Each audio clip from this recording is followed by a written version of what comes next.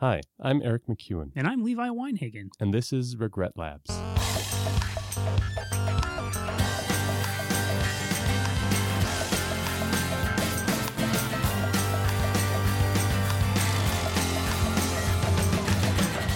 It's Eric McEwen, Oh, it's Levi Weinhagen. and this is Regret Labs. We're going to do a new intro? No, I just wanted to say that. Okay. Well, now that's the start.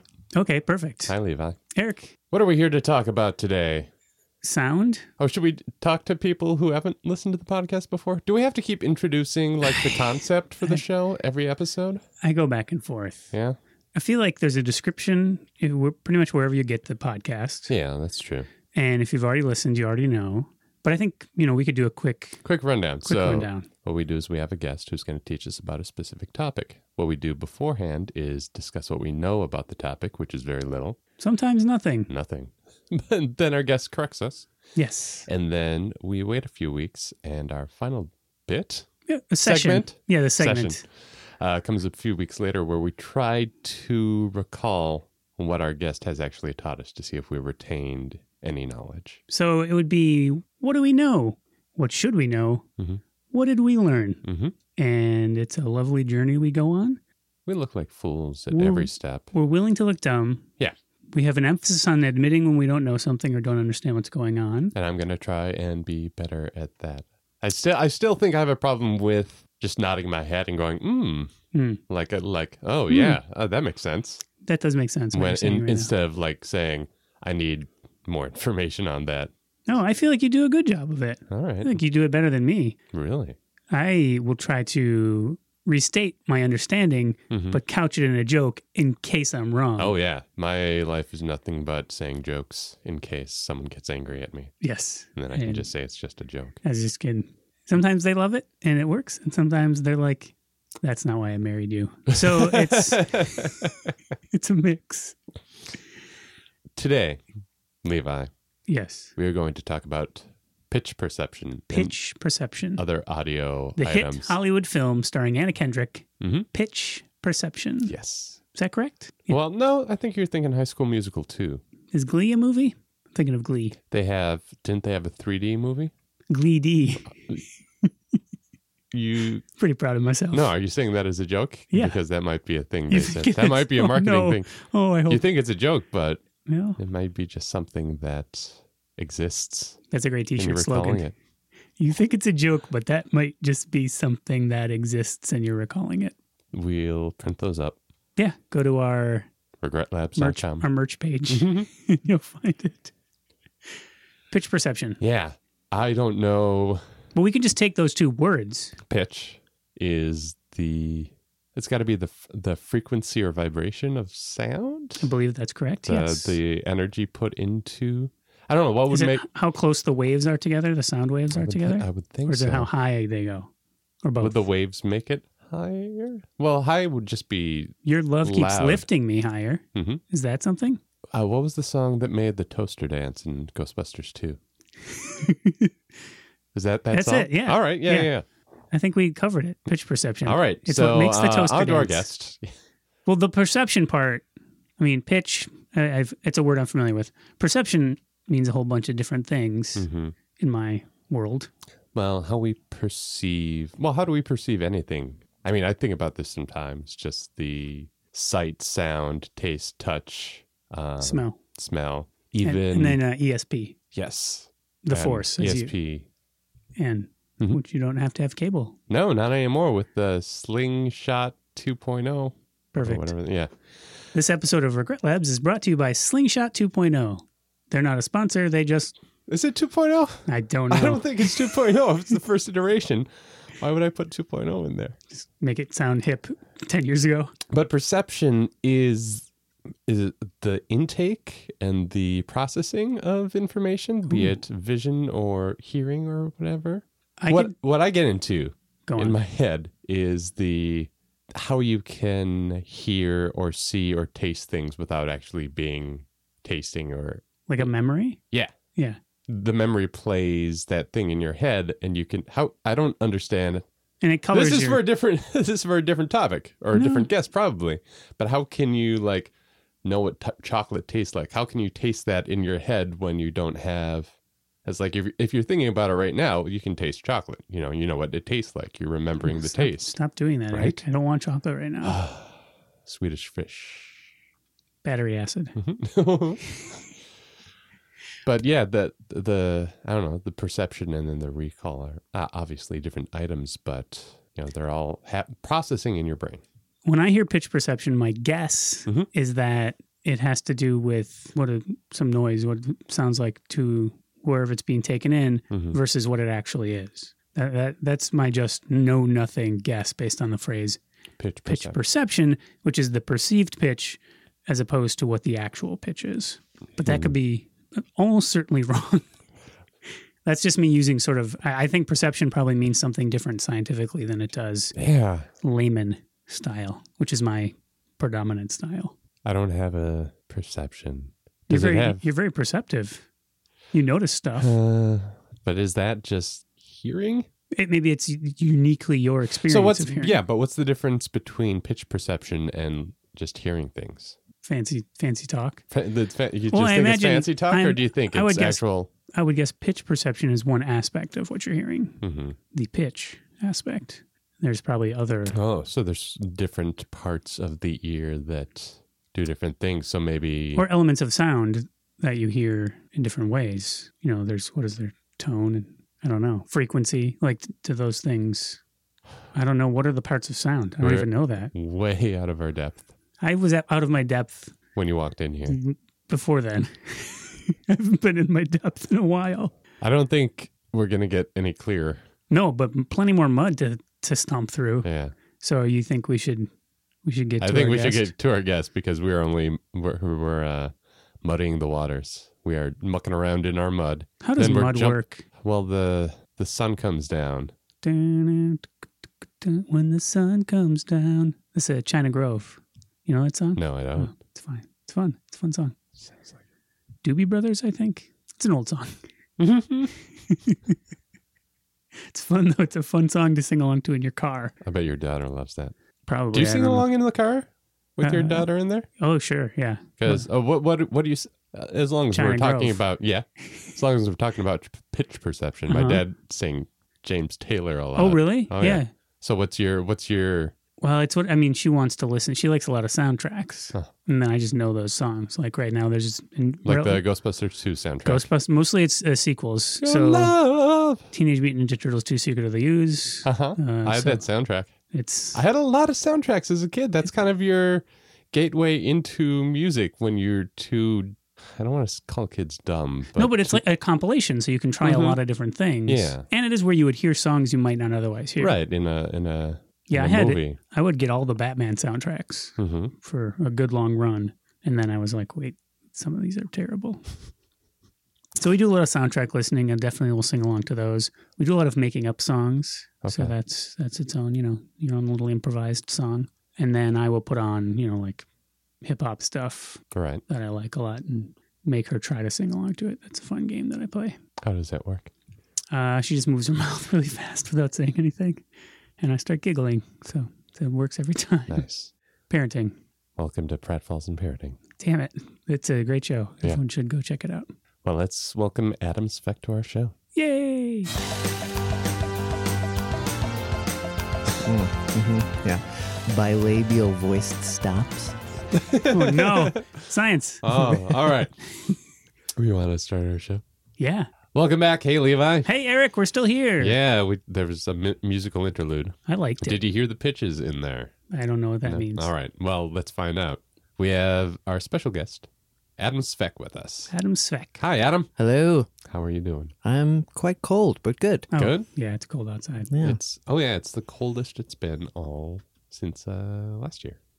It's bitterly school cancelingly cold out. True. True. But Adam's here to talk to us about pitch perception. Yes. Adam? Eric. Number one, why the fuck do you think...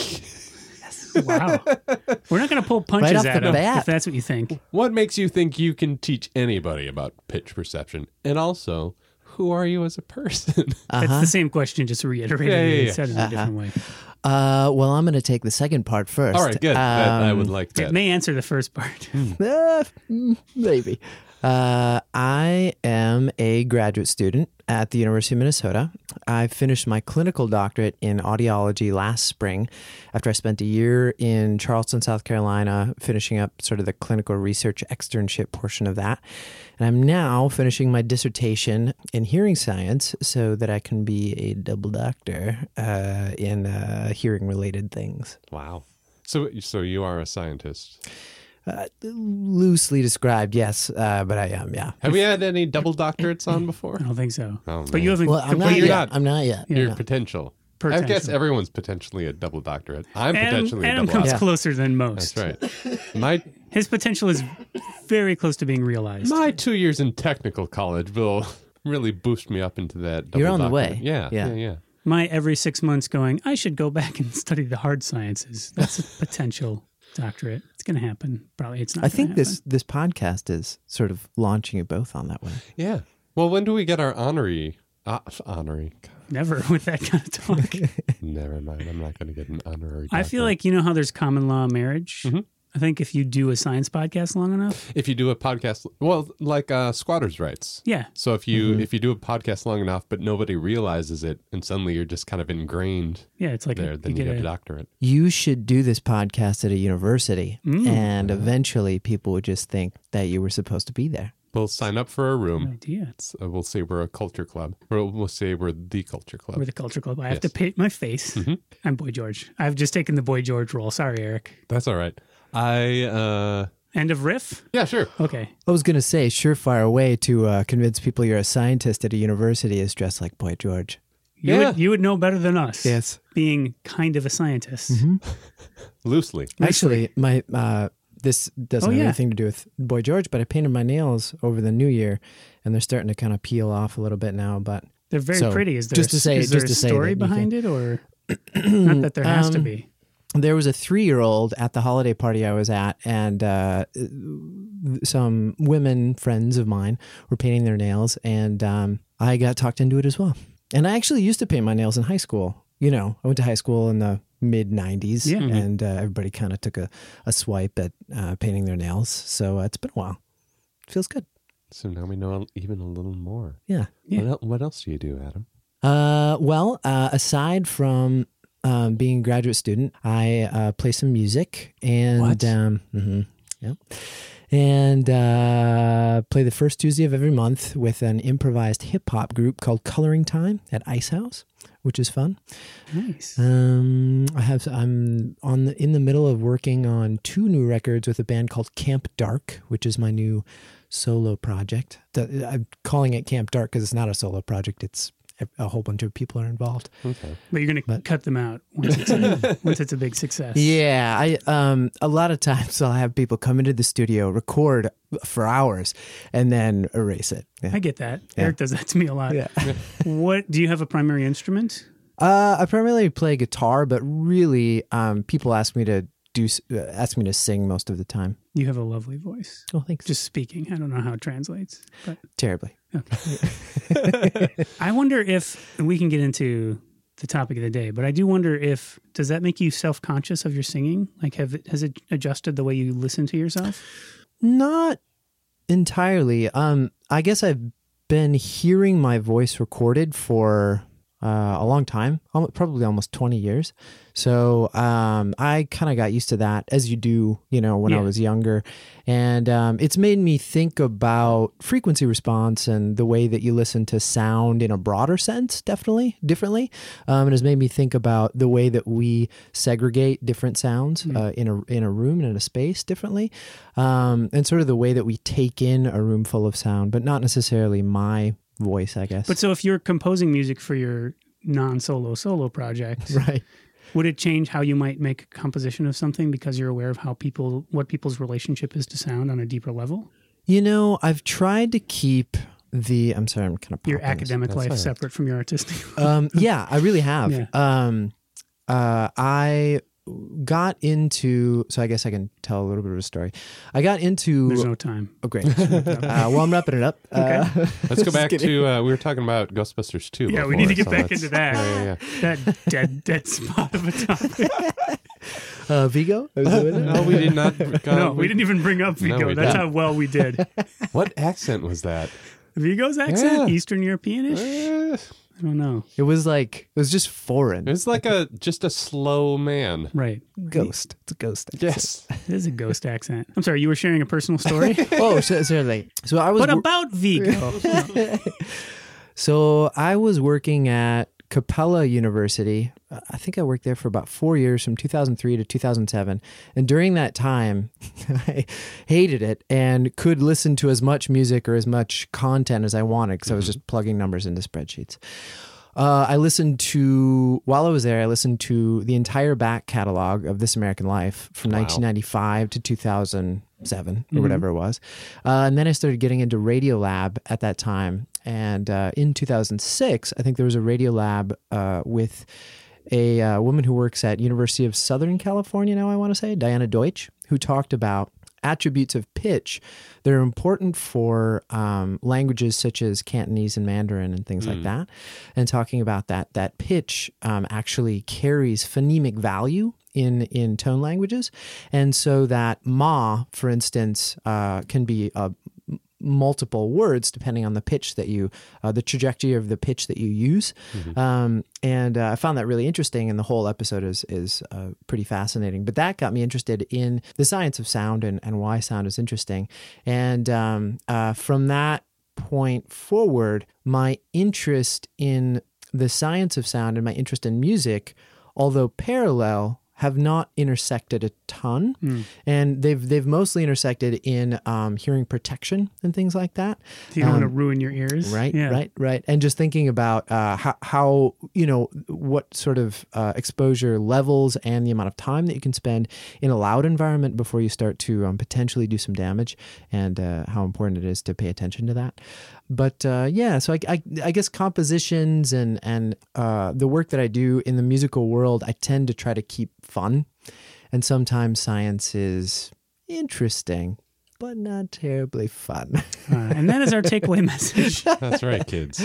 Yeah. Give up. But I'm not going to force your hand, but I do think it could be interesting sometime for you to really overtly have those things intersect. I mean, even that Ma example, you could use pitch in a song, the way you put together or perform a song, to change the meaning on it. Have the chorus be repeating, but changing the pitch. And that would be totally informed by the science of it. Like, I think that could be really compelling, or really heady and annoying. Like, oh, this is for no one but some high-level nerd who doesn't really even care about the music. So It's a slippery slope, I guess. The trick with science that I've learned over my time studying it. Now, disclaimer: my undergrad degree is in theater dance, and I got a music minor. So a very, very softball-y bachelor's degree. And then I didn't start graduate school until I was 29. And so I guess I sort of my late start at graduate school and at the endeavor of science has colored my appreciation, love, and also my critique of it. And so, I think when I started, I was like, oh, I'm gonna nail down these answers. We're gonna get some answers, and we're gonna figure this stuff out. When in reality, what you're doing as a scientist is taking a very small chunk of a very small question or problem, examining it to no end with an idea that you will be able to estimate a very small result or solution to the question that you've asked. And although that's a great thing to do with your time to pile on to, I guess, the pile of work that has come before you, you don't necessarily come to a conclusion. You always come to things that suggest a result was interesting or important or significant or all these things. So the problems that you take on typically don't get solved outright, and so you're always roundabout this particular set of problems, and it's really tricky to say that you've come across a solution or an answer. So would you say you're getting results more than answers? Yeah. I like to imagine that's your dissertation. Mm-hmm. All of this is essentially meaningless. Now give me my graduate degree. That's funny to me, though. I often think of art making as making more questions and not really finding answers. It's about looking for more questions. Mm-hmm. And I think science is often sort of really broad, generally thought of as a way of finding answers. But I think you're getting at something that actually, I think, Eric, you've expressed being interested in too, in that if you look into something scientifically, you ultimately are, again, just coming up with more questions than you are answers. It's really to better understand something, you really don't ever get an answer. You just get, you open up another chamber full of even more questions. So I like this sort of symbiosis of art and science in that way. Yeah, I do too. And I think the motivation, the intrinsic motivation to explore those realms are similar in the two disciplines. You know, if you have a passion for art, you'll do it whether you get paid for it or not. You know, you're going to be creating, you're going to be making, and you're going to be exploring these spaces. And I think that's true of scientists as well, as we just talked about before we started. It has to be a labor of love because most of the time there's not a lot of money to be made or external benefit to you by exploring these things. Mostly they have to be, there has to be a lot of satisfaction and intrinsic motivation for you to explore these realms and get the answers, get the results that you're looking for. One example I was going to bring up as far as the mystery of science or pitch. Well, should I start the story of pitch a little bit to kind of get us into? The story of pitch or what pitch perception is or however you want to go about it. Okay. The story of pitch. It's a great, weird children's book. Oh, I was thinking what's the film guy? Obviously, Ken Burns. Oh, he does a documentary about pitch. Right. Man has always loved pitch. And just a ton of wide shots of nothing. Jimmy Carter made a preservation. Tight zoom on an ear. Yeah. Is that about right, Adam? Okay, good. So I think that's it. Okay, so where to start? Let's say you think about a keyboard, a piano. Mm-hmm. It's laid out in a way that I'm going to describe as tonotopic, meaning that on the low end of the keyboard, you have low notes or places on that keyboard that represent low notes. Okay. On the high end of the keyboard, or the right side of the keyboard, you have places that represent high notes and everything in between on this continuum. I'm understanding everything so far. Great. So I'm feeling good. Great. Yeah, you're killing it. Yes. So as sound enters the ear, travels down the ear canal, it runs into your tympanic membrane or your eardrum. It sets your eardrum in motion, which then sets a few bones in your middle ear in motion, and they oscillate all together at the frequency or the period of the frequency of the incoming sound. I'll go into that in a minute. Okay. Eventually, all of that, you can sort of ignore all of that, but eventually they get to the inner ear or the cochlea, where there is a membrane that is actually coding sound in a similar way to the keyboard. So along this membrane in the inner ear, this fluid displaced and all these sort of complicated things that happen. But in a simple sense, if you play a low note on the keyboard, there's a spot a certain spot along that membrane that codes for that low note at that particular place. And there's another place along that membrane that codes for the high note. Think of this as sort of a stretched out rubber band that has some resonances at certain pitches, quote unquote, but frequencies. Mm-hmm. So the ear codes for pitch or frequency along this tonotopically organized membrane that sort of gives rise to different pitches at different spots. That is one way the ear can code for pitch. And this is going to be really dumb. Okay. But what's an ear? Yes. No, you have two ears. So you have, these are happening in both your ears. You have all of these elements in both your ears, correct. The membrane and everything. Yeah. Okay. But remember, the sound is what is the word? You can't locate the same way you can with your sight, right? I remember we had a conversation about that too, where you can't place where something is. So it might be different on one. If your ear's facing the sound, it'll be perceived differently in the different ears. So that's sort of a different question, but it's called sound localization. the way that we determine, the way that I know that you're to my left or you're to my right if you weren't wearing headphones, is that the sound of your voice, for one, gets to my left ear before it gets to my right ear. Mm-hmm. So there's a timing issue. And also there's a level difference. So the level is higher in my left ear than it is in the right ear. Okay. So that is a cue in space for me to say where a particular sound source is. Back to the question of pitch. Yeah. So on this membrane is pretty interesting. It's called the Bas-Lerman membrane. And at certain... The Bas-Lerman membrane. Yep. I thought of Basil from Fawlty Towers immediately. But I like Bas-Lerman. So at a certain place along this membrane, it's got this sort of coding mechanism for what it thinks the quote-unquote pitch again, or frequency of the incoming sound is. Now you can imagine with something like speech that is very broadband and doesn't have one pitch, but many pitches and many frequencies that it's made up of, that gets to be fairly complex. So it's able to code multiple frequencies at one time and sort of sort them out into different bins and into different filters for us to be able to make sense of speech instead of it just being a bunch of gobbledygook, like in the case of some cochlear implant listeners. So this is how we thought about pitch for a long time. You've got a fundamental frequency, which is the pitch of the tone. So let's say A, on the keyboard is 440 hertz. Okay. The reason we know that A is arriving at our basilar membrane is that not only is 440 hertz present, but there are harmonics to that fundamental frequency. Harmonics are integer multiples of the fundamental frequency. So 880 hertz, so on and so forth up the chain. So you multiply, you just have these integer multiples of 440 hertz. And if you play those all together, it all sounds like A.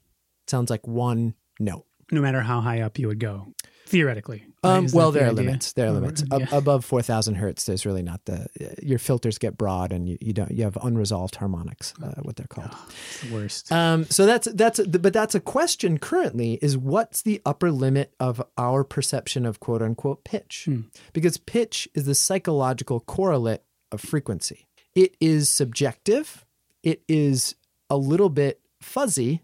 And it's mysterious. So it's what our brain does with frequency. Is that what kind of the psychological? It's not necessarily what our brain does, but what we decipher our brain is doing with pitch. Oh, man. Another abstraction. Another step removed. Here's an example. He doesn't know that we know he knows. When they were kind of trying to sort all this stuff out in the 30s, 40s, 50s, there came the question of, okay, well, the pitch of my voice typically is around 100 hertz. 100, 150 hertz. It varies depending on if you're singing, you're carrying different pitches, but on average, the pitch of my voice is between 100 and 150 hertz.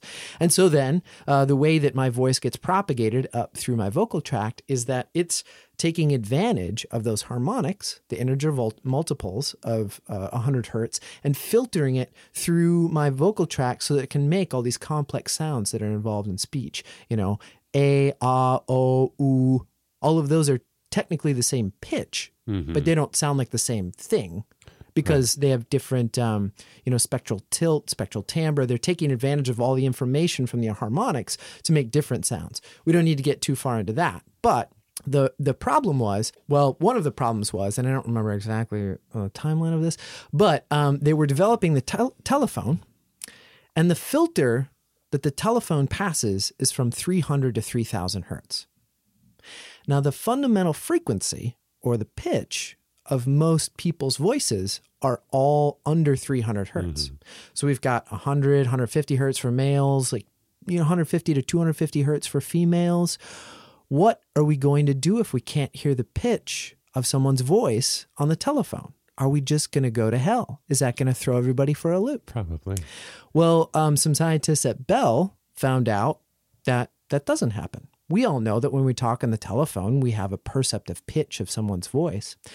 They discovered that if you take away the fundamental frequency, if you cover up the fundamental frequency or extract it from this complex of harmonics, your brain can do the math and sort out what the pitch is without the pitch being present. So it can do the math between these harmonics, put together the relationship between them, and reinstate the pitch where it should have been, even though it's not there. That's crazy. So when we're on the phone, we are hearing a representation of someone's voice, but really not their fundamental frequency. It's all a lie. That's what Yeah. That's what I came here to tell you. Everything is nothing. But it was a really, Bell, some scientists at Bell were like, well, fuck it, we don't need it. It's fine. And that became the mystery of the missing fundamental. Because that seems like a breakthrough to just. That's crazy. Yeah. People were like, what?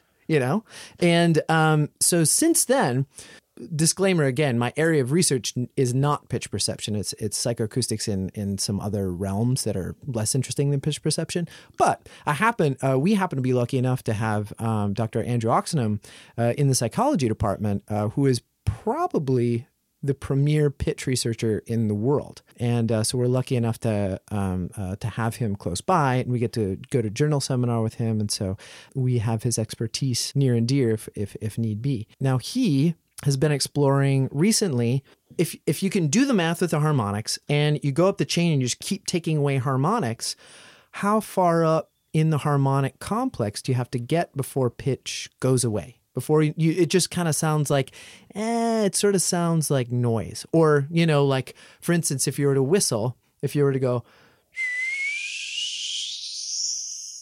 eventually you get to a point where, obviously I'm forming the S with my tongue as well, but eventually that percept of a pitch sort of just becomes ethereal and goes away. It starts to sound like an S or a sh or something like that, something not very pitch-like, not very pitch, doesn't have the quality of pitch.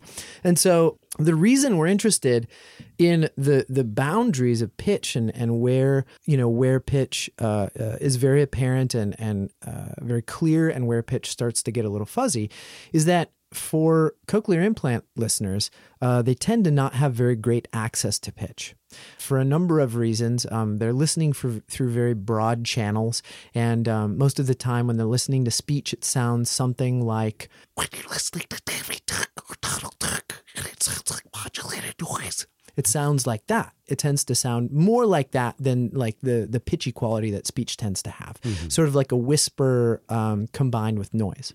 And you can look up simulations of what a cochlear implant sounds like. I think it's tigercis.com or something like that. There's a guy at UCLA that has posted a lot of the simulations that he's made. And you can make your own simulations, so it's pretty fun. But the problem becomes in languages like Mandarin and other languages that have pitch that is phonemically important for the meaning of sentences and words and things like that. That is problematic for listeners that have cochlear implants in that country. So they're trying to improve our understanding of pitch so we can improve the algorithms provided via cochlear implants to these listeners. So is some of that trying to understand the limitations of the brain to fill in the gaps? Certainly. And then the other piece is to make it a more refined cochlear implant, because it's such a nuanced, right? The actual part that's in our head is so complicated that it's hard to replicate all that's going on right there. Yeah. So the devices that we have right now are complex in the algorithms and the software. Well, yeah, I guess in the firmware and the software that they use, but really the device, the hardware is pretty simple. It's just some electrodes at certain distances apart that you drill into the skull and sink the electrode, try to get the electrode as close to the auditory nerve as you can. And then you're like, all right, good luck. Hope that works well. So there's nothing as nuanced as that band of, that imagined rubber band of... No, the basilar membrane. Basilar membrane. Yeah. So that's kind of the big downfall. Or it's hard to replicate that. Certainly. Yep. It definitely is, because inherent in that band are things that I didn't talk about yet. Okay. So we can't go into it. I mean, if you want to hear some more about this. It's either there to talk about your band. I mean, so. Oh, right. As a normal hearing listener, you have access to really soft sounds and very loud sounds. We have a dynamic range of something like 120 dB. So you can hear, leaves go by on the sidewalk as they're blowing in the wind. And you can also, if you want to, listen to a rock band, with no earplugs. That's a bad idea. First Ave. I've done it all. I think I've lost some of my range from that. On a side note there, what causes the loss of range with what is being damaged when you're hearing loud music that's taking that away? Or the tinnitus. Yeah. You're setting me up quite well. Nice. So you have this really broad dynamic range. On that membrane, at these particular places, you have little things called outer hair cells, which are responsible for the nonlinear response of the cochlea of the basilar. So dumb that down. So that means that when you're presented with very soft sounds, those outer hair cells actually act as amplifiers. And on the membrane itself, they will amplify the motion of the membrane that's responding to that sound. And as the sound gets a little louder, they will actually apply some compression. So they'll compress the sound so that as the sound is coming in, the output to the brain will be reduced a little bit in level. So is that intentionally to protect the membrane or is there a protection element? Not that we know of. Okay. It's primarily to give you a broad dynamic range. Oh, okay. To give you sort of this natural sense of the highs and lows, the peaks and valleys of something that you're listening to. We think that it evolved to give focus to things like speech or whatever was going to take the place of speech if speech didn't evolve in the way that it did. Right. Again, estimating, right. but it's curious that or else we developed speech so that it took advantage of where our hearing was the best and where this cochlear nonlinearity was fine tuned. Yeah, I suppose that would be. I mean, that's off topic what we're talking about, but which came first? The speech that made sense with the way our ears work, or our ears matching up with the speech? Probably the ears first, right? Yeah, I suspect the latter. We were just like, we developed this language and we're fucked because we can't hear it. The ears don't work. Well, just keep talking like this. Eventually the ears will catch up. Right. At least we can read lips. Yeah. I'm sorry. What? You learned how to read lips first. I love it. And then we're like, we can add sounds. No one was making noise. In Mandarin, they just open their eyes bigger or smaller depending on the pitch. Right. So, is that true? Yeah. No. Oh. No, not at all. Not at all. Great. So the thing if about you're Ghostbusters not sure if what 2, either of us says is true, you should assume it is not true. Great. Except for Ghostbusters 2. That's Ghostbusters 2. That's all right. True. Man, all that slime. So much slime. There's just positively charged. Made the Statue of Liberty dance. Yeah. I'm sorry. Well, it didn't really dance. The toaster danced. Walked. Yeah. Move. Was that a Walkman? A Sony Walkman? I believe that was definitely product placed. Because they're coming back. Some new wave. Speaking of sound. Tapes. Yeah. Well, that's the best way you hear things. Everyone says. A magnetic strip of tape and really hold sound the best. Uh-huh. Analog, bros. Analog. That's right. Good luck getting back on track. Yeah. So we were talking about the fact that so when quiet sound is present, these little hair cells act as amplifiers, amplify the motion of the basilar membrane, and they also give us this sort of fine-tuning of our frequency response to that particular place along the basilar membrane. So we're not only getting a little bit of amplification, we're getting very specific frequency selectivity, it's called. Or let's think about it, for instance, your ability to distinguish C from C sharp. Okay. So you're really good at when you have normal hearing, really good at distinguishing C from C sharp. You can hear quiet sounds, and as the sounds get louder, you have a little bit of compression that's applied so they don't get too loud too fast, limiting the output, so to speak, as we sort of know that compression does now with waveforms and things that are too peaky. As you are exposed to loud sounds or ototoxic drugs or a number of other things, you what's ototoxic? It just means that it's damaging to the. I don't know what's ototoxic with you. They ain't no sanity clause. Did you just fall asleep? What? Eric's in a coma. Ototoxic drugs. Just damaging drugs? Yeah, just so like, for instance, if you were on chemotherapy, they may give you cisplatin or carboplatin, platin, something like that. Okay. And they tend to be detrimental to your auditory system. Oh. you'd rather be alive. So, I mean, it makes sense that they need to, give you the drugs. It's a cost-benefit analysis sort of thing. Right. Yeah. So one of the things that happens when you're exposed to too much noise, through a series of events, there's sort of a burst of glutamate, some excitotoxicity that happens because of reactive oxygen species in the cochlea and the fluids of the cochlea. And eventually that may lead to some damage to the outer hair cell. You also may get some mechanical damage to the outer hair cell because I mentioned that this membrane is moving up and down. Well, there are moving parts on this membrane, and one of those moving parts are the outer hair cells. And sometimes your membrane can be displaced far enough that it actually does some physical, mechanical damage to those cells. And then they become less nuanced. They can die. Oh, no. So let's say you're a musician. You play the drums. You don't wear earplugs for 20 years. You go in to get your hearing tested. When you run a hearing test, what you're trying to do is get sort of an estimate of how sensitive that basilar membrane is. So on the audiogram, or the graph that we use to plot thresholds or the quietest sounds that a person can hear, we're sort of setting it up like a keyboard. We have low frequencies on the very left and high frequencies on the very right. And we're looking at how sensitive you are across those range of low to high frequencies. Well, for whatever reason, I know what the reason is, but musicians tend to have this very particular notch at 4,000 hertz. So you start to acquire some damage at this very specific little spot at 4,000 hertz when you are overexposed to noise. That's most commonly the pattern that you see.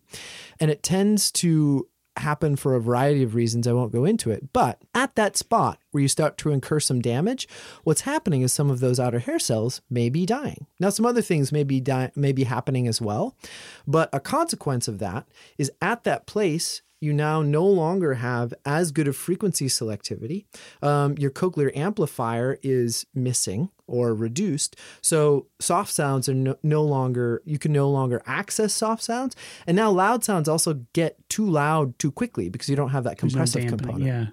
So what people tend to report first when they're noticing that they have a hearing loss is that some issues with clarity. So it's not that they can't hear soft sounds. It's that in the high frequencies, they're starting to have some issues distinguishing a voice from far away in a noisy place. So you're listening to someone who's 6 feet away from you. You're not facing them, so you have no visual cues. And they're speaking to you, and you have to turn around and ask them to repeat themselves because you are missing some of the clarity of their voice, where some of those high frequencies were really important to inform what they were saying. That's totally going to happen. No, I think I've got some of that somehow. Yeah. Well, for me, it's headphones and concerts. I do a lot of just nodding. Yeah, when you can't make out what someone said. Or maybe, I don't know if it's necessarily, in crowded spaces, it's a little difficult for everyone, right? To understand? All right. What I want to start doing is if I can't understand I hate that thing where it's like a third time I have to ask someone to repeat themselves. So I'm going to say, sorry, I just had too much excitotoxicity. So that it's really not my fault. And then they'll be so blown away by my knowledge, even though I still don't really know what excitotoxicity is. Although it sounds like what would make a villain, like a Batman villain, like they fell into a vat of excitotoxicity. Yeah. The basilar in my ear was stretched too thin and damaged by my hairs. And that's how you became a villain? Yes. And your evil power is not quite understanding what people are saying. Yep. And also making the film Australia for some reason. Yeah, that is an evil power. Right. Was that part of the Red Curtain trilogy? Yeah, totally. Really? No. I don't think so. Okay. Thought I had you got something. A question. No, I had a question. No, I was just saying, I was just thinking like when you're asking someone to repeat themselves, some of the times it's maybe it's noisy and you can't hear them. Some of the time for me, I feel it's like my brain trying to process what was said. So if I spend enough time, I can figure out what that person said. I just didn't focus enough. So that's not really an ear thing, but a me paying attention thing. So that's one of the issues that comes up when we think about trying to test or research certain issues with the ear, because obviously if you play a beep to someone for 2 hours at a time and ask them, and that beep gets very quiet, and ask them to respond whenever they hear the beep, and it eventually goes away and comes back and goes away and comes back. Well, because you're asking them to respond, a person's attention is really important. Mm-hmm. And their criteria for when a beep is present and absent is also very important.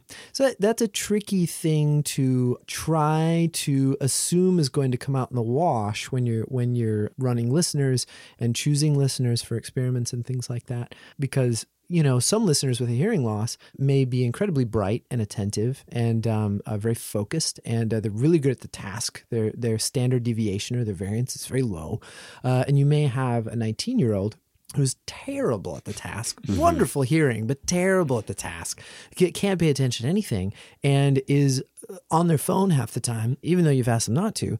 And so how does that explain differences in the mechanism of hearing? Well, it doesn't. Mm-hmm. So you need to come up with methods to try to control for that. I have a weird thing.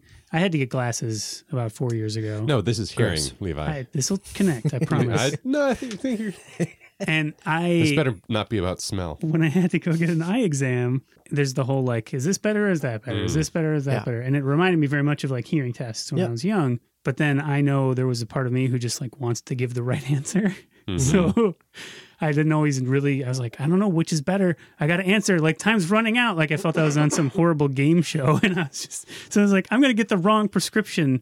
So I feel like could be a lot of anxiety in participating in any kind of that scientific research where you're should I say I heard a beep? I don't know if he looks like he made a face. I think I must have heard a beep because he looks disappointed right now. I do a lot of fist pounding.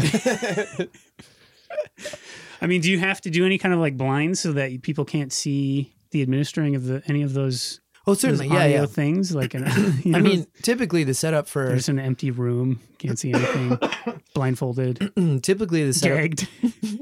I don't know why. Typically the setup for an experiment in a lab like ours is you ask a very nice person to come spend 2 hours with you. Yeah. Mm-hmm. It's in a basement with no windows, and they sit in a room with no lights on and just a computer in it and a set of headphones. They put on the headphones. On the screen is 3 boxes, which they are to click. So they're going to sit there for 2 hours and listen over the headphones. There's going to be noises while the 3 boxes are presented. Mm-hmm. In only one of the boxes, there will be a tone. They're supposed to click the box with the tone. That tone gets louder and quieter in level depending on their performance. And I search the internet while they're doing that. Because it's being recorded by the computer, right? Yeah, so you don't have I'm not doing anything. You know, I'm reading or... Just a get off your phone. yeah, right.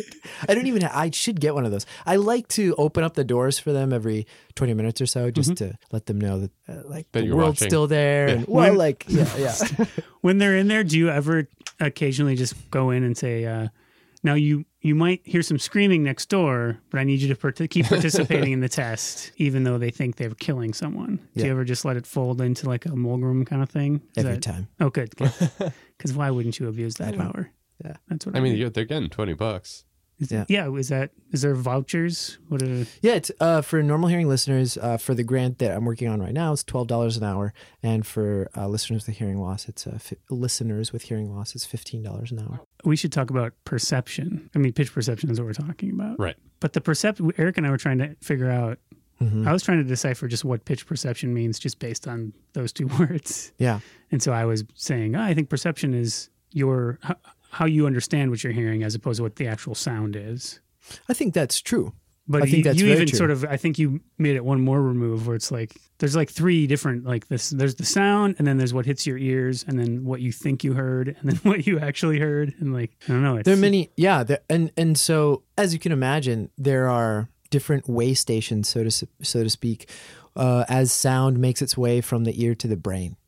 And at these different way stations, depending on certain factors, different things can cause perceptual changes.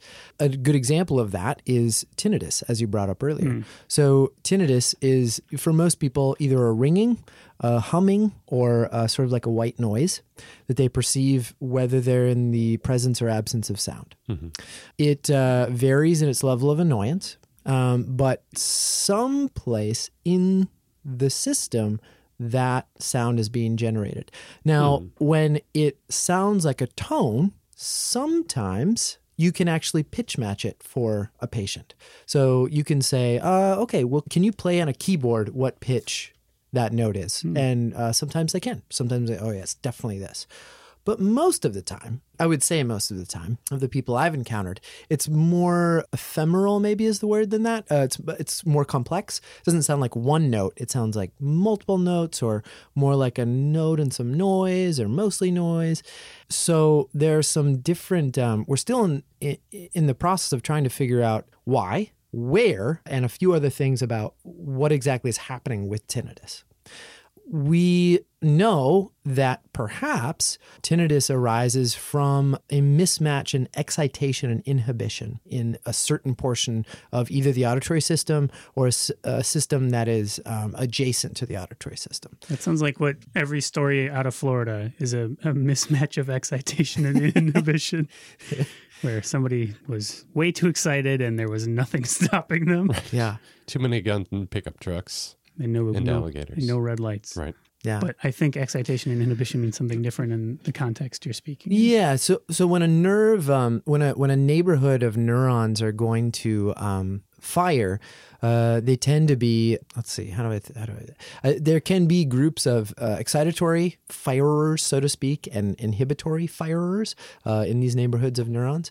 And they sort of need to be in balance for signals to be going both ways and for things to sort of just level out kind of the idea of action potentials and stuff like that. You need hyperpolarization, depolarization. I guess that we don't need to go down that road, but just think about, let's say excitation is up, inhibition is down. And in the case of tinnitus, the idea is that perhaps either the up outweighs the down or the down outweighs the up. But it doesn't necessarily happen in one place. It's not like in the inferior colliculus, that's where it always happens.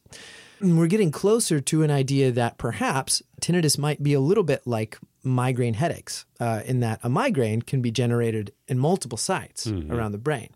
And this might be true of tinnitus as well, although there's a researcher at University of Minnesota named Hugh Lim, who's in the biomedical engineering department, that thinks even if that is true, there may be a way station for tinnitus, and I'm speaking way out of my wheelhouse here, but I'll try to give a summary and not get yelled at when I go back to school.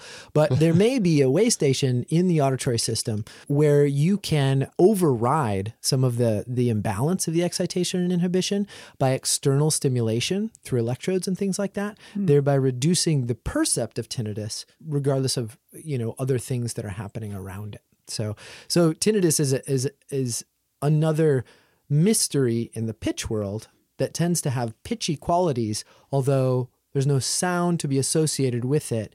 And so what is generating that pitch-like tone? Or that pitch-like quality? It sounds like you're saying there may be new ways to reduce your awareness of your tinnitus, but you're not actually going to get rid of it. You just might not notice it as much. The main advice that audiologists or people that see patients with tinnitus just like turn it up.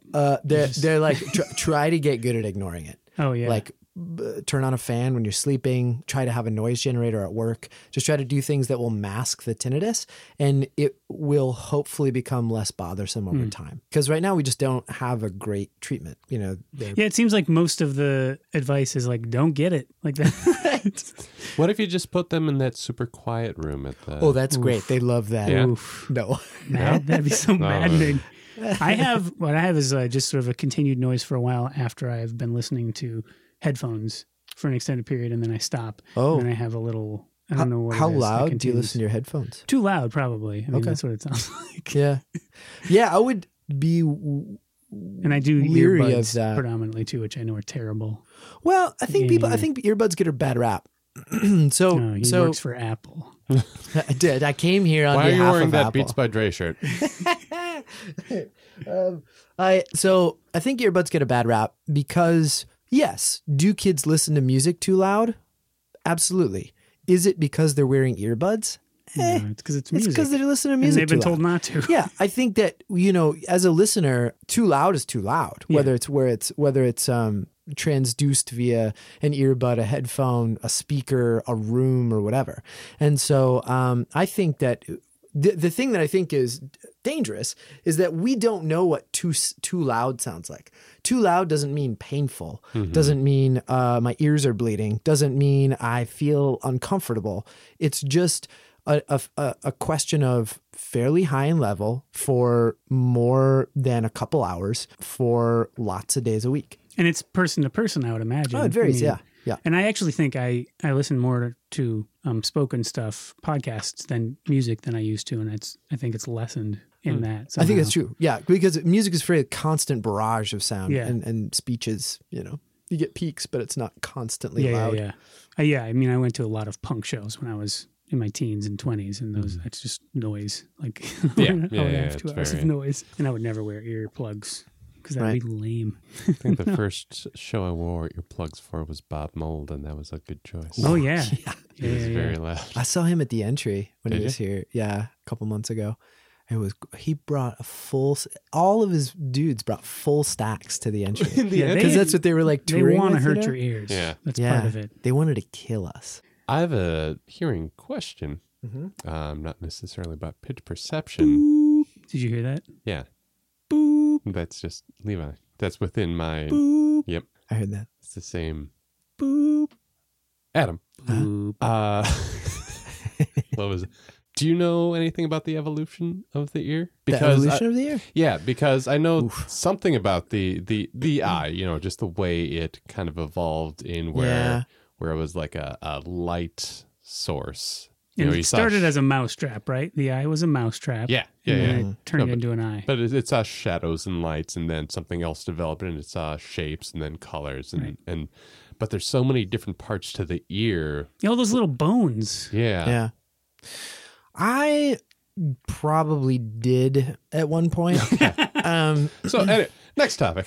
Yeah, I mean, I think... I love that answer. I think I'm in graduate school for like fucking a long time. But I think... Well, you started when you're 29, and now you're 50. Right. Yeah, really dragging your feet. Yeah, well, I'm getting a lot of results. Yeah. And You making don't want a to lot rush of, something like that. estimates. 50 sounds really old. It does. It's not You got to that take old. care of yourself. He did say he gets older, they stay the same age, which I don't know if that works in graduate school as much. As a 50-year-old, I shoot for 36 is my median. Nice. I should have creep out 36-year-olds. Success. You know what the sound of my voice is doing right now? A lot of that. You use your training for evil. You'd be surprised how well it works. No, I wouldn't. Here's a different question. Oh, then the one... Well, I'm not gonna dig let's into push him. something Let's that force is him to say non- something he doesn't know. Not an expert on or not Yeah. able to speak at length on. But this might also not be that thing. So Levi and I were talking earlier about Ghostbusters 2. Yeah, we were. It just seems like they're shoehorning Slimer in. Yeah. Like it just didn't. They realized he was popular. Right, he was bigger and fatter, and just like, why is he even there? It's like why Urkel kept being in every episode of He Family was a Matters. guest star. Right. And he took over the whole show. Yeah. Yeah, it just didn't make sense. And then he made the Urkel bot, and then when Stefan. Slimer and Urkel made that spinoff. That I liked. Yeah, And then there was a cartoon version of it. They solved crimes. Oh, so it good. was great. The real Ghostbusters. That's right. That's what the real Ghostbusters Yeah. Did I catch ghosts? Oh, we can end it right there. So the brain's part in hearing. Levi and I were talking about how your brain, you can, even when you're not hearing things, like you can hear someone's voice, or you can taste something, or you can The memory of the thing. memory of something. So you're hearing. I mean, you can hear a song in your head. You get a song stuck in your head. You can hear a song. You can think of a song, and it's there in your head. The theme song to Indiana Jones. So that's, I guess, in regards to perception. That's fake. You can't hear it? Just kidding. This isn't. You're stupid. Oh man. Great. no. Eric's fears realized. What kind of hologram am I living in? That's a very good question. I've thought about it, and I think somebody else asked me that once, and I really didn't have a great answer. It's really more in the realm of psychology. Mm-hmm. Do you know any famous psychologists? Like world famous? Just name dropped. Yeah, one, I know. Andrew Come Oxenall. on. I don't know. They tend to still be on the peripheral side of hearing. So they are looking at, even before you get to the brain, what's happening. Right. Once you get to the brain, all bets are off. Not all bets, but some bets are off. Some bets are off. I want to walk into a hospital and the guy's like, "Oh, you're in the brain. Sorry, all bets are off. Nothing we can do there. Nope. It's the Wild West. Better just go Where do you home. want the bullets?" Yeah, no, it is. Yeah, neuroscience is a mess. Yeah. I mean, it's not. All bets are off, guys. There's not the. It would be interesting though. So there are spots in the so we've got the basilar membrane that's set out like the piano keyboard. Low frequencies coded at this particular spot. High frequencies coded at this particular spot. A1, called the primary auditory cortex in the brain, has some lamina mapping like that. So there's some sort of place, frequency to place mapping we're still kind of trying to sort out with different types of testing. But there seems to be some frequency to place mapping in the auditory cortex. Now, it can change, it can shift and reorganize depending on life instances, damage, brain trauma, and things like that. So it's not as fixed as something like the basilar membrane, but it would be interesting to know, and I don't know this, if you are thinking of a song, is there any association between the firing of the auditory cortex and your perception of the pitches or the frequencies in that song? I don't know. Right. Is it that part of the brain, or is it a different part that's generating that? I would assume it's probably more associated with memory, something like in the hippocampus, or where memory is stored and then recalled and brought into working memory and put back into long-term memory. But that's right. You're recording and then rewriting protein lines. Yeah. Radiolab. Right? Yeah. Ma. No, I had another dumb question. Not a dumb, a question I didn't know the answer to. Oh, so, you have two ears. So could one of them be slightly off from your other one? Like things maybe things just don't line up, the hairs don't line up properly, or the membrane doesn't. Well, if you have hearing loss in one of them, that can something analogous to that can happen. Okay. I don't know that if you were to isolate, I guess your brain might be able to fix it, compensate. Yeah. What about the guy in Reservoir Dogs? Got his ear cut off. Is his brain going to have to remap so that he just hears everything in one side? Well, I think, or is he mostly dealing with the psychological trauma? So I think that's a little bit of the fallacy of, who's the artist that cut his ear off? Van Gogh. Yeah. The Van Gogh fallacy. I think and that essentially he wouldn't have hurt his hearing much at all because it's inside. Yeah. It would have changed the response of his ear canal and his pinna and head and stuff like that, but he wouldn't have. How far would you have to gouge in to take out the cochlea? The cochlea away. Pretty far in. Yeah, because they have to drill in far for the implantation. So what they have to do is actually, and I did this on a cadaver. It's crazy. You have to. I can hear better now. Right. That was the consequence, the gift from the heavens. That's right. And then you heard everything from that man's life. Right. Yeah. Oh, like the final thing you see that you can see in the eyeball. Yeah, and you just kind of connect it. It was like a City of Lost Children where he pulls out the guy's mechanical eyeball and puts it in his head and kills the guy, so he's watching himself die. Yeah. It was exactly like that. Great. Yeah. Good. He wasn't dead when I started. My thanks and appreciation to the families of people who have donated their bodies to science. No, I want to. Do you want to donate your body to science? Not right now. No. Put that knife away, Eric. That is pretty amazing, though. That people are just like, yeah, man, do it. I love that. I mean, it's really amazing. I haven't signed anything, but that's. If I can't be used to keep someone alive, I would love to teach people to keep people alive. Yeah. That makes perfect sense to me. I'd like to further knowledge even after I'm gone. Yeah. I say take all my parts you can for people who are hurt, and then give the rest. And then let Adam Speck put a cochlear implant. In all my parts. Yes. Just to practice. Let's see how the penis works. Your knee. It's always penis. Butt. Just resonate through that. Okay, Adam, you've got 4 cochlear implants in this man's penis. I can put in more. I swear I can put in more. We're going further. This is not even a large penis, so I'm impressed. But that penis can hear. Yeah, but not pitch. That's true. Just kind of a hissy whisper. Like a quacky. Like Gollum. Yeah, exactly. My penis is. One cock ring to rule them all. All right. We've got our next parody. Yes. I'm not sure if we're going someplace before we. Nowhere good. Yeah. Well, Adam was talking about putting a cochlear implant in a cadaver. Oh yeah. Well, which inevitably leads to go. Disclaimer, I didn't actually put a cochlear implant in, but I did perform the procedure, which would allow you to place the electrode. Thank goodness for the disclaimer. Yes. What'd you use instead? Like a Tic Tac? Yeah, that's what I did. Put a Tic Tac in a head. So you have to drill out the mastoid process here. You have to drill out the bone of the mastoid behind the ear. That's thick bone too, It's right? pretty thick bone. Yeah, you got to go quite a ways. You have to be careful not to run into the brain on your way because the floor of the tegmentum is right here. And then you have to find this little space called the facial recess, which is very small. Punch a hole in there and then drill down through the middle ear space. So behind your eardrum is actually an air-filled cavity. It's where kids get ear infections and stuff. It's also where the bones are. So the bones are in this little air-filled space before they get to fluid. Well, in this air-filled space, you have to punch a hole in the wall and then kind of divvy down into where you'll find this thing called the round window. Drill a hole right above the round window so you don't drain all the fluid in the cochlea that's that you're probably going to drain some of anyway in the process, but and then you insert this electrode along the length of where the basilar membrane, sort of underneath the basilar membrane, essentially. Does any of that heal after that procedure, or is that permanent? So the only reason you get a cochlear implant is if you have a severe to profound hearing loss. Right, so it's worth the damage. So you're I mean, I know the bone's not, but I mean, right. If you're poking through the wall or anything, does any self-repair happen there? When they started cochlear implant surgery, they found out that you can't just gouge in. Right. If you drain the fluid in the inner ear, you lose any residual hearing you had. So even if you had some hearing, it's just gone. It's now gone. So that fluid is essential to hearing. Yeah, it's like the fluids of any part of the body. You know, like if you don't have the fluid, it just doesn't work.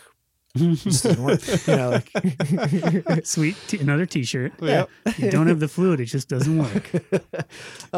Co-ed naked science. Co-ed naked gross. It's pretty awful. But you're a lech in your 50s, so it's true. Yeah, I'm a grandpa. So what did they learn? They have learned that if you can avoid draining all of the fluid in the cochlea, you can actually preserve some of the residual hearing. So you can, for instance, now implant someone who has primarily a high frequency loss and allow them to keep using their low frequencies somewhat naturally, which is good, especially for things like pitch perception, because pitch tends to be fairly low frequency when we're listening to speech. So they would still have good access to pitch. I wouldn't say good access, but they have some access. Right. Yeah. Yep. So things like that have been kind of new developments within the last 15 years or something like that. One of the tricks is there are only 3 cochlear implant manufacturers in the world: Cochlear, Advanced Bionics, and MED-EL. And Cochlear, until recently, has had somewhat of a monopoly. And so they tend to drive the market and unfortunately drive some of the science. And that has not been great in certain regions of productivity for how cochlear implants will move Yeah, they forward. wouldn't want to fund cheaper versions of things. Yeah, it's not like they get to decide all of the research that goes on, but ultimately they do end up saying yay or nay about what's implemented in the device. Right. So you can test some things, but that doesn't necessarily mean it's going to go that way. They probably would they have some control over what research gets published if they're funding the research? If they were funding the research, but that would typically be in-house or with an open collaboration. So they would have to. It's just a matter of if they're going to apply that research. Most of the cochlear implant research independent of cochlear implant companies are at big R01 institutions, and that's what gets published in the primary journals and things like that. But there are arguably research studies that are associated with those companies that do also get published in those journals. But more often, if it's just in-house research by somebody like Cochlear or Advanced Bionics, it's in a trade journal or something less well juried. It's not peer reviewed to the same scale as something. Right. Yeah. Attached earlobes or detached earlobes? Oh, which is get better? rid of those. Get rid of them. You don't need Get them. rid of the earlobes? All right. No, I like it. What a waste. Just make them points and put them on top of your ears. Yeah, whatever. Obviously. Spock it up. We usually ask for an interesting fact. Yeah. But that telephone thing seems like That was great. Enough of a... yeah, the thing we'll do is like, what's something that's somewhat basic, but you think everyone should know and they probably don't? So before I get into the interesting fact, I will say that one of my colleagues... Here's a dull fact first. He's going to warm up the room a little. This better not be about dolphins. This fact sucks. Over the last couple of years, not particularly hearing related, but some questions about the gay voice, for instance. Oh yeah, this sort of stereotypically. Yeah. And there's recently a documentary put out about it, and one of my colleagues at University of Minnesota, Dr. Ben Munson, was asked to speak on the matter on, I think, a Slate podcast. I think if you just search Slate and Ben Munson, you can come up with it. But he just really is a brilliant guy and answers the questions of these interviewers quite well. And I don't feel like they were being offensive by any means, but just a little bit over simple and perhaps underinformed about the status of the gay voice in current culture, and especially in, just sort of like young urban culture. So I thought his answers to their fairly simple questions, I thought really brought some interesting light to the discussion, and I highly encourage people to seek it out because I think it's pretty cool. Yeah, that sounds awesome. And he happens to be a gay man, and so just that being his perspective is also an interesting take. Well, he's probably aware of the changing stereotypes. Yeah, and he's actually been studying some attributes of people's perception of gay voice for years, so he has his finger on the pulse of how that's sort of working. We'll have a link to that probably if I remember to put one up. Sweet kind of plug for well, no, Eric, when you're listening to this and editing it, remember to put a goddamn link in the show notes. I'm wondering if there's anything, if you don't have a suggestion, you just do more Jerry Lewis style noises. I think honestly, I don't read a lot of books, but there is the psychology of... Do you listen to books, though? I do. Right? Gone Girl. What else? What's the most recent... I read Amy Poehler's book. That was great, but it's not really... Yes, please. But that's the name. I think Psychology of Hearing by Brian Moore has been a sort of long-standing... Excuse me. Yeah, I love the psychology stuff, even that you touched on. So anything in that realm. It tends to be kind of a, I don't know, stalwart is the right word, but it's a steadfast contribution to introductory psychology courses in hearing across the globe. He just retired from Cambridge, and he was actually Andrew Oxenham's advisor. And but that book tends to be used pretty often. Chris Plack at University of Manchester has a book maybe just called Hearing. I think it was first pressed in 2012. It's pretty good. A little bit simpler take on some of the more complex equations and things in Brian Moore's book. Good. And he was really good in Guardians of the Galaxy too. I was going to make that joke. Yeah. Levi. I felt we were all sleeping on it, so yeah, had to be done. He had to take a lot of... That's why he retired. To get in shape. Yeah, to do that. I don't know if there's... actually, Fundamentals of Hearing by Bill Yost. It's pretty decent. Do I know? I think those are about the, kind of if you're looking, three. Yeah, if you're looking to get into hearing and you don't have a huge background in hearing, I think Chris Plack, I would say number 1, Bill Yost 2, Brian Moore 3, because Brian gets into, if you have a math background, you can get into it, but it's kind of a little mathy here and there. I would say also, interesting fact, so related to my dissertation, what I'm looking at is a phenomenon called forward masking. And what that refers to is you can turn on a noise, and obviously, while that noise is on, if you play a beep, it affects your ability to hear that beep. But also, as soon as you turn that noise off, turn off. Mm-hmm. It affects your ability to hear a beep afterwards as well. And it has a certain time course. In normal hearing listeners, it takes about 200 seconds after that noise is turned off for you to be able to recover, so to speak. 200 seconds? No, 200 milliseconds. Okay. Sorry. That's a long time. It takes 3 years. My ears heard Holy crap. seconds. Good. Milliseconds. That makes more sense. 200 milliseconds. So about a quarter of a second for you to entirely recover from that noise being on. So recover in the sense that you are able to hear the beep as though the beep was being played in quiet. For hearing impaired listeners, your recovery from that is more sluggish. So it still takes only about 200 seconds. But Milliseconds. Milliseconds. God. All right. So did you say seconds the first time? I did say seconds. All right, good. No, you were right. I thought I was the one that was 200 crazy. milliseconds. No. I thought it was a hearing thing. 200 milliseconds to recover from, 150, 200 milliseconds to recover from that noise being on, but the slope of recovery is different than it is in normal hearing listeners. And that goes back to our talk about outer hair cells, but we don't need to get back into that. But that is interesting because it's relevant for when you are trying to understand speech in a noisy environment. The noise isn't standing still, so to speak. It's got fluctuations in it, and it's got peaks and valleys. And after those peaks are on, there is a possibility that those peaks of noise in a noisy background are affecting listeners with hearing loss differently than they are affecting listeners with normal hearing. So that's why I'm kind of interested in attributes of this noise that's on, then turned off, and what the auditory system does with a tone after that noise is turned off. Yeah, that is interesting about your ability to sort of catch back up and get back into hearing the conversation or whatever's happening. Right. Is there any place that listeners can find you on the internet, either through Twitter or your own website? Like for your find your album? I actually just started a Squarespace site. And if you're a podcaster, you know about Squarespace? Yeah, Squarespace.com is a sponsor of other podcasts. Not ours. adamsvec.squarespace.com, I think is what it is. And was it super easy, drag and drop? Yeah, super easy. Super easy. And they're sending me a check in a little while. Perfect.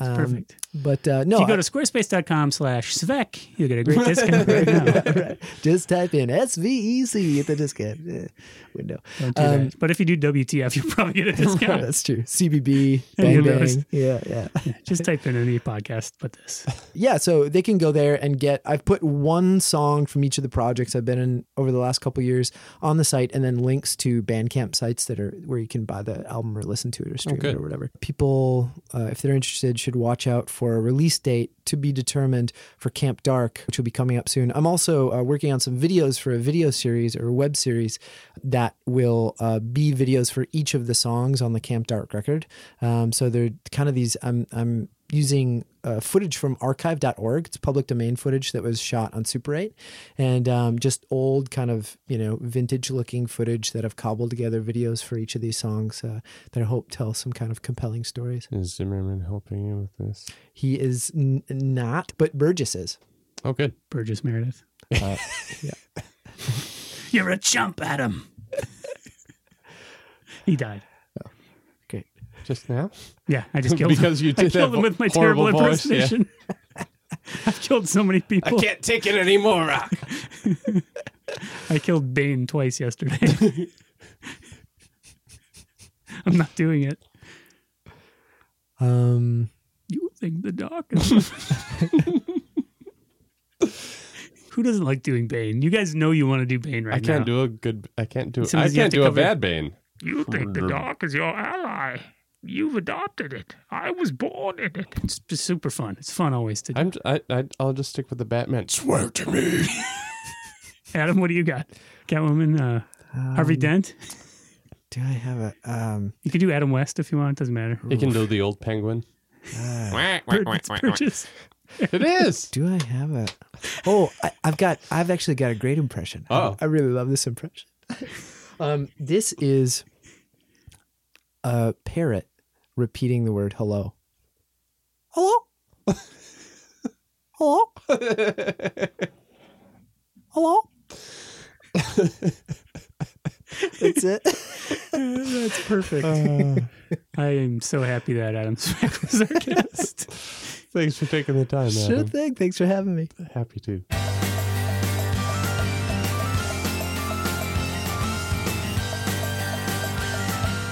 Hey, Levi. Hi, Eric. All right, now, we're going to need some context. Yeah, we like to, a standard for the show, we like to say what we think we know about the subject. Right. Talk to an expert about the subject. Right. Then wait 7 months Right. to record a follow-up about what we remember. That is the format. Right. Or 2 weeks. 2 weeks or 7 months. It's been 7 months. Right. Because we've had life things going on. Well, you are a father. I am a father now. You weren't before. I wasn't. That's huge. Yeah. A lot of science happening there. Growth, brain development. Is this biology or chemistry or math? I think it's... Is it math? Light. Physics. Yeah, it's physics. It's physics. All right. And math. Physics and math make babies. So, When so we're gonna remember. When physics and a math love each other very much.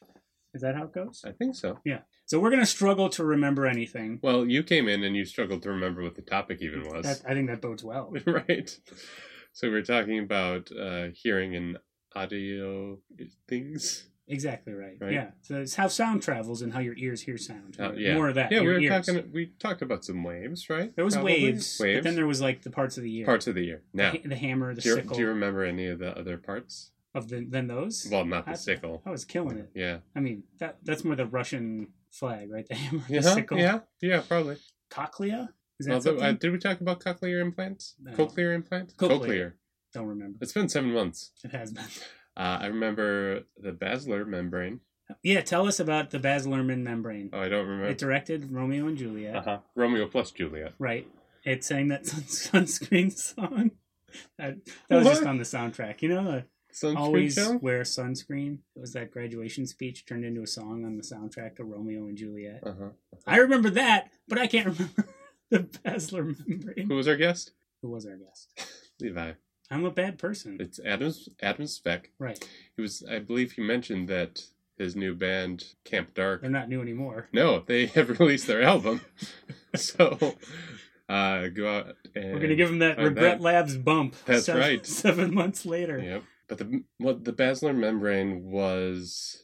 Is it the little follicles? No. That feel the sound? Was that the follicles on the membrane? I was picturing a xylophone. Ooh. In the Say more about that. Well, it wasn't made out of skeleton bones. No. Like a Heathcliff would play? Yeah. After eating a fish? Yeah. That just made the xylophone sound. I don't think it's meant to be a xylophone. If if it sounds like a xylophone, right? Is it not a xylophone? Well, I can make a xylophone sound on a keyboard. Can you? There's no way to know. There's not a keyboard in this room. Hold on, let's check. Oh boy, totally worth it. This is very sound intense. We should also mention this audio might sound slightly different because we're recording it in a different format at the moment. Is phone, vehicle, applause, or funny a xylophone? Yes. Okay, good. Then this keyboard can definitely play that. Okay. Well, then you've proven. All right. You were right. I was wrong. You're handsome. I'm unattractive. You're smart. I'm dumb. Well, we're both dumb. Wait, you're fine with the others? Yeah. Fair enough. Okay. I do remember after that episode being more aware of sound for a little while. Not now, still. A week, 2 weeks, yeah. Not 7 months? It was a couple weeks of wondering what was happening when I would hear a sound. Yeah, I think I was wondering a little more about hearing loss. And are there pitches maybe I'm not hearing as well? Do you alter your behavior? You wear headphones regularly. Yep, I do wear headphones. Do you wear any that are like less damaging to your ears? Do you keep the volume lower? I always kept the volume lower. I wear ear protection when I mow the lawn. I wear earplugs when I go to concerts. Do you want to know? I do the opposite. When I mow the lawn, I have headphones on and I turn them really loud to try and hear it over the lawnmower. I put headphones underneath the sound blockers. Oh, okay. So I can keep it at a normal level. That's a smart idea. Mm. I think that should be everyone's So I guess I am smart and you're dumb. Yeah. No, all right. So you're right on all those things. And we'll post some images and people can see how you're much more handsome than I am.